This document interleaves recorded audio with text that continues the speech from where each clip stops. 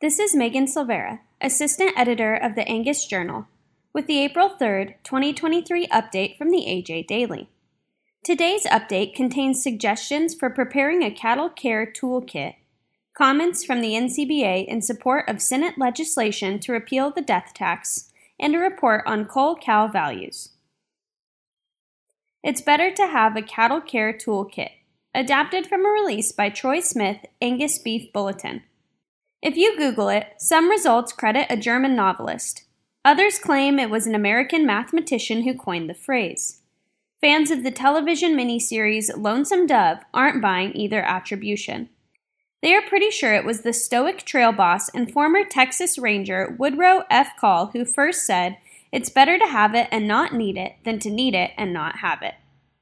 Captain Cull offered that sage advice as he gave a pistol to the youngest cowboy in his charge.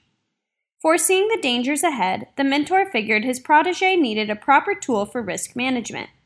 Sooner or later, the kid would have use for a working weapon, so he'd better have it handy. To read more, visit angusbeefbulletin.com/extra and select the Health and Nutrition tab.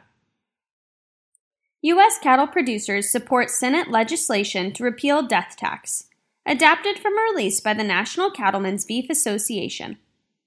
The National Cattlemen's Beef Association strongly supports legislation introduced March 30th by Senator John Thune to repeal the federal state tax, commonly referred to as the death tax.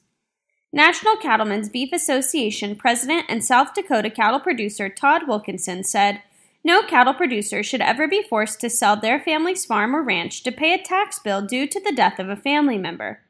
Repealing the death tax is a common-sense way to keep the farm or ranch in the family.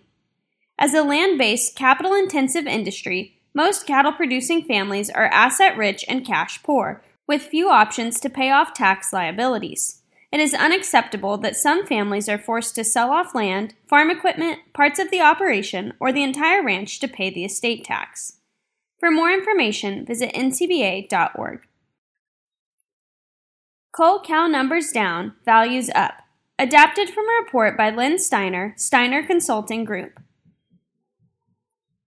Cull cow values continue to add already high levels as beef cow slaughter levels crater.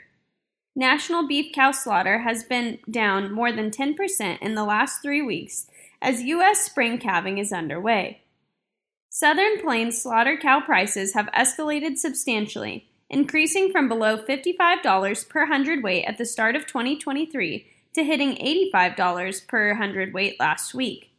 Southern Plains cull cow prices had been trailing the national cutter cow prices, but last week's strong rally put these two prices on par with each other. The national direct cutter cow prices have been above $80 per hundredweight for 3 weeks and show no signs of slowing down. Prices began the year in high $60 and more than 25% above a year ago. For the full report, go to dailylivestock.report.com. The AJ Daily is compiled by Paige Nelson, field editor for the Angus Journal. For more Angus news, visit angusjournal.net.